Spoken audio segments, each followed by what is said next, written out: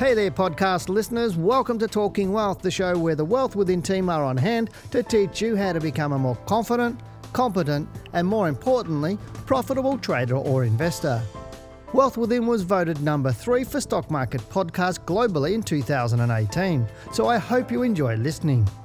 We cover topics from trading to investing, as well as wealth creation to ensure you can achieve your financial goals.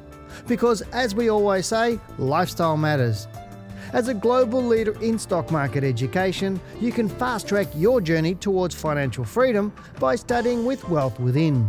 If you'd like more information about our government-accredited courses or to listen to more Talking Wealth podcasts, head over to wealthwithin.com.au and click on the Talking Wealth podcast under the Learning Centre.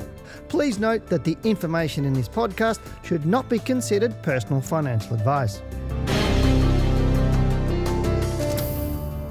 Hello and welcome to Talking Wealth. I'm Dale Gillam, the Chief Analyst here at Wealth Within, and hope you liked my podcast last week, or my last podcast on the top 10 findings of the ASX shareholder survey from 2017. And I thought, as I mentioned in that last one, I thought I'd keep going and do a few more things and just show you, highlight some of the areas that people make mistakes on, because as we know, most people get it wrong.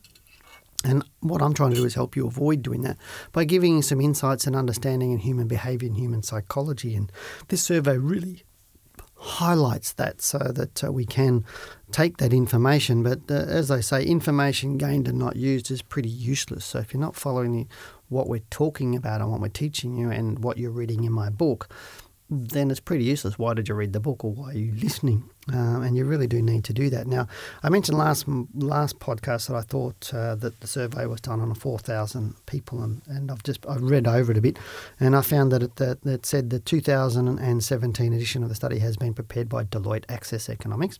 Okay, so that's one thing I knew it was Deloitte's, but not sure which one. And the ASX have been doing this since 1986. I said somewhere in the 80s, so that was okay. And this study is based on an online survey, 4,000 individuals as a representative sample of the Australian adult population. And the focus is on Australian adults that invest outside their institutional superannuation fund arrangements. So that's sort of on the executive summary of this report. And it goes on to say the investment landscape has become more sophisticated over time. Yep. And while Australia has ranked well against global measures of financial literacy, there is scope to improve. I'd say there's a lot of scope to improve. The Australian investors' portfolios are not very diversified, and their awareness of financial products decline quickly outside of shares. I'll say that again. This is in their report. Australian investors' portfolios are not very diversified, and their awareness of financial products declines quickly outside of shares. I don't think it's that great in shares either. But at the same time, the investment industry may not be engaging with investors as well as they could be. I also agree with that. Some of the survey findings may challenge existing industry perceptions of investors. I would agree with that. And there's an opportunity for the industry to change and become more responsive to its customers, which I think they should be, and help deliver more improved financial outcomes for Australians and the economy. Totally agree with all of that. And to me, again, the clear thing here is investors aren't diversified and they don't really understand investing. Really, that's what that summary says to me. So let's look at a couple of other things. And as I said, this is an 84-page report. So as I said in my first podcast, 84 pages. I'm not going to go through all of those because it's not all necessarily relevant, just the summaries are. It goes on to, in the first part of the report, it talks about investment ownership trends. Now, the level of ownership of on-exchange investments, which I explained last time, was ASX is an exchange. So on the ASX, you can buy stocks, you can buy options, you can trade ETFs, those sort of things, and it's listed on an exchange.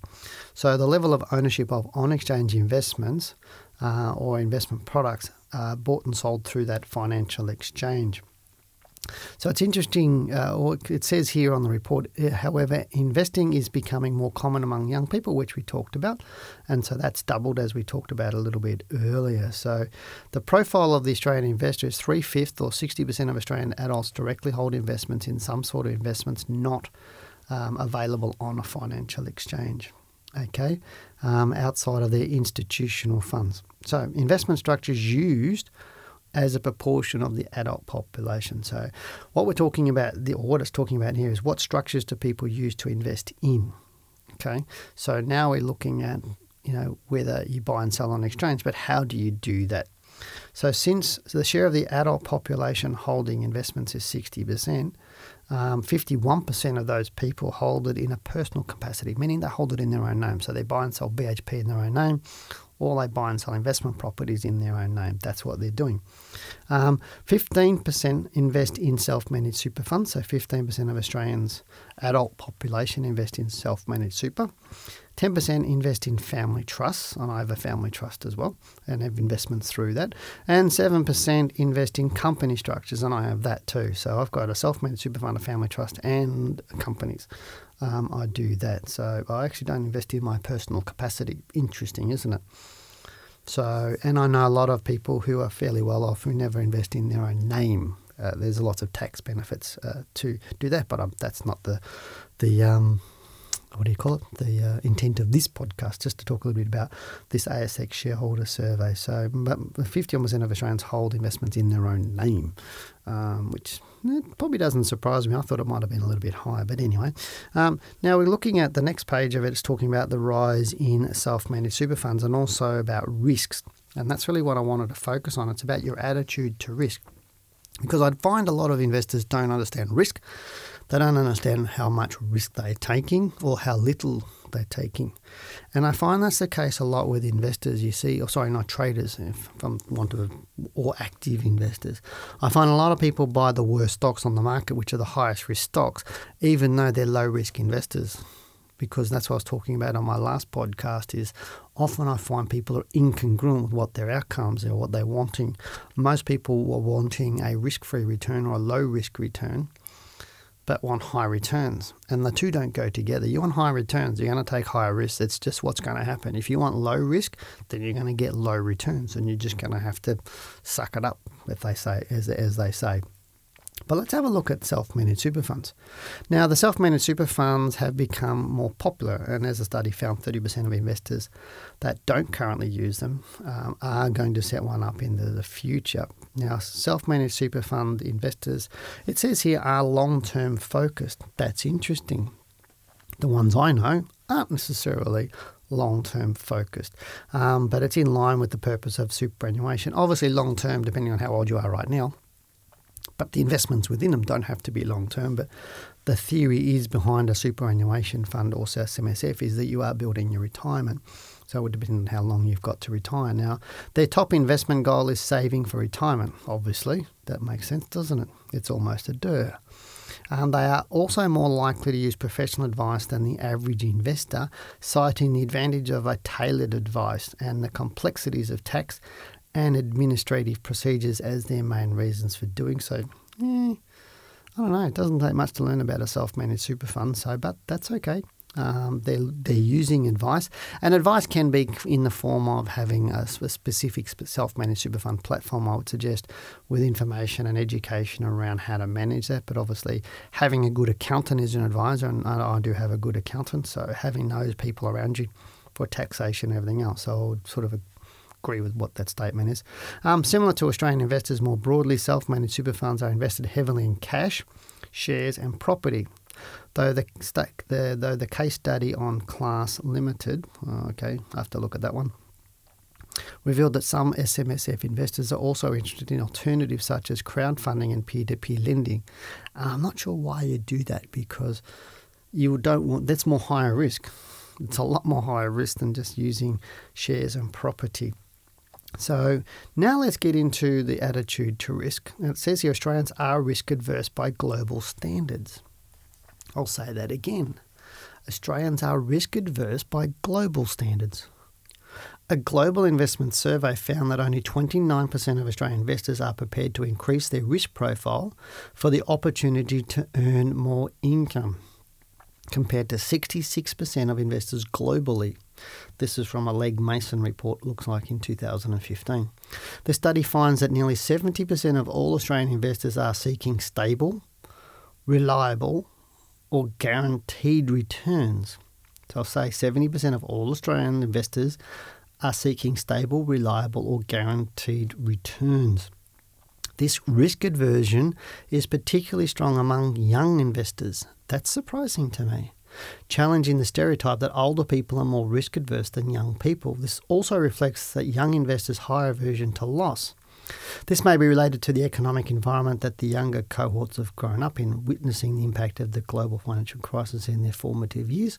At the same time, relatively low financial knowledge and financial experience may also be driving this degree of cautiousness. Now, that's really surprising. The other thing is obviously older people who got hit by the GFC have become more risk tolerant, knowing they've got to take higher risk because they didn't plan, or they believed in the managed fund industry prior to the GFC and then they got hit because they were very buy and hold, and so they've been playing catch-up games, so they become more risk-friendly over the past 10 years. And I've seen a lot of people like that. They've lost hundreds of thousands of dollars during the GFC and they're investing in things that are a lot more higher risk and obviously higher return in order to play catch-up.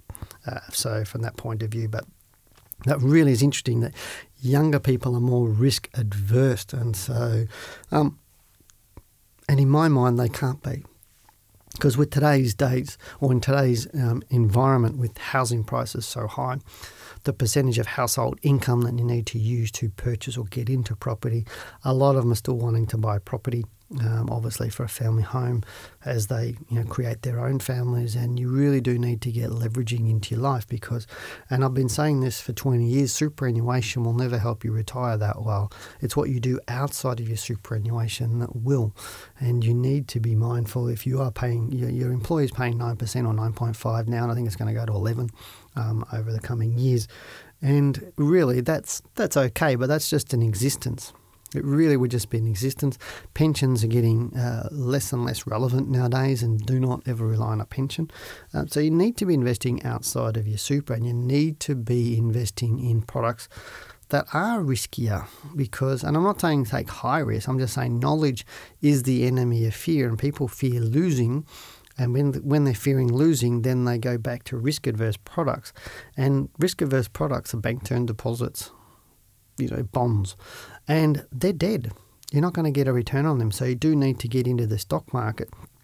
And the stock market is going to deliver lots of returns over the coming years if you learn how to do that. And what you need to consider is, what is it costing you by not doing it?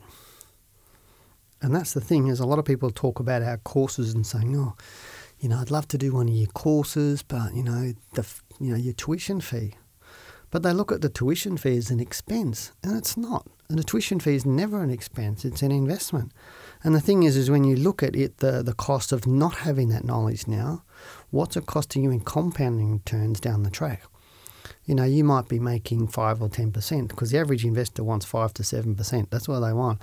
If we can teach you to double that, compound it yourself. If we're getting you 15% or sharing with you how you can get 15% for yourself, you don't have to be Einstein to work out that in 5 to 10 years, you've not only paid for your tuition fee, but you're miles in front. And then by 20 and 30 years, you're creaming the crop because of that law of compounding. So invest in yourself first so that you're not one of those people that doesn't know how to diversify, who's also adverse to risk, who doesn't really understand risk. Because education really is the key. And as I said, I'll do some more in this report. I'm not going to go any further into this report today, but I will do some more on this report over the coming weeks. Maybe not next week, but over the coming weeks I'll pull out some other stuff that's very, very relevant because it really does highlight our financial ignorance as a country. And it says there, Australians are completely different to the rest of the world. You go to America, they're nowhere near as risk adverse as what we are, and it's holding us back. So you just have to ask yourself the question, where do you want to be in 1 to 5 years' time or 10 years' time with your investing? Do you want to be where you are today? Or would you rather be further down the track? And at the end of the day, you need to make that decision. Because from today, you can do something, do nothing, or you procrastinate. And if you've been procrastinating about doing something, maybe now's the time to do something so that you can have the returns and the lifestyle that you choose down the track. That's it for me. You've been listening to Talking Wealth. I'm Dale Gillen, the Chief Analyst here at Wealth Within. Take care. Thanks for listening. This podcast is brought to you by Wealth Within, a global leader in stock market education. For more information on our courses or to listen to more Talking Wealth podcasts, head over to wealthwithin.com.au and click on the Talking Wealth podcast under the Learning Centre.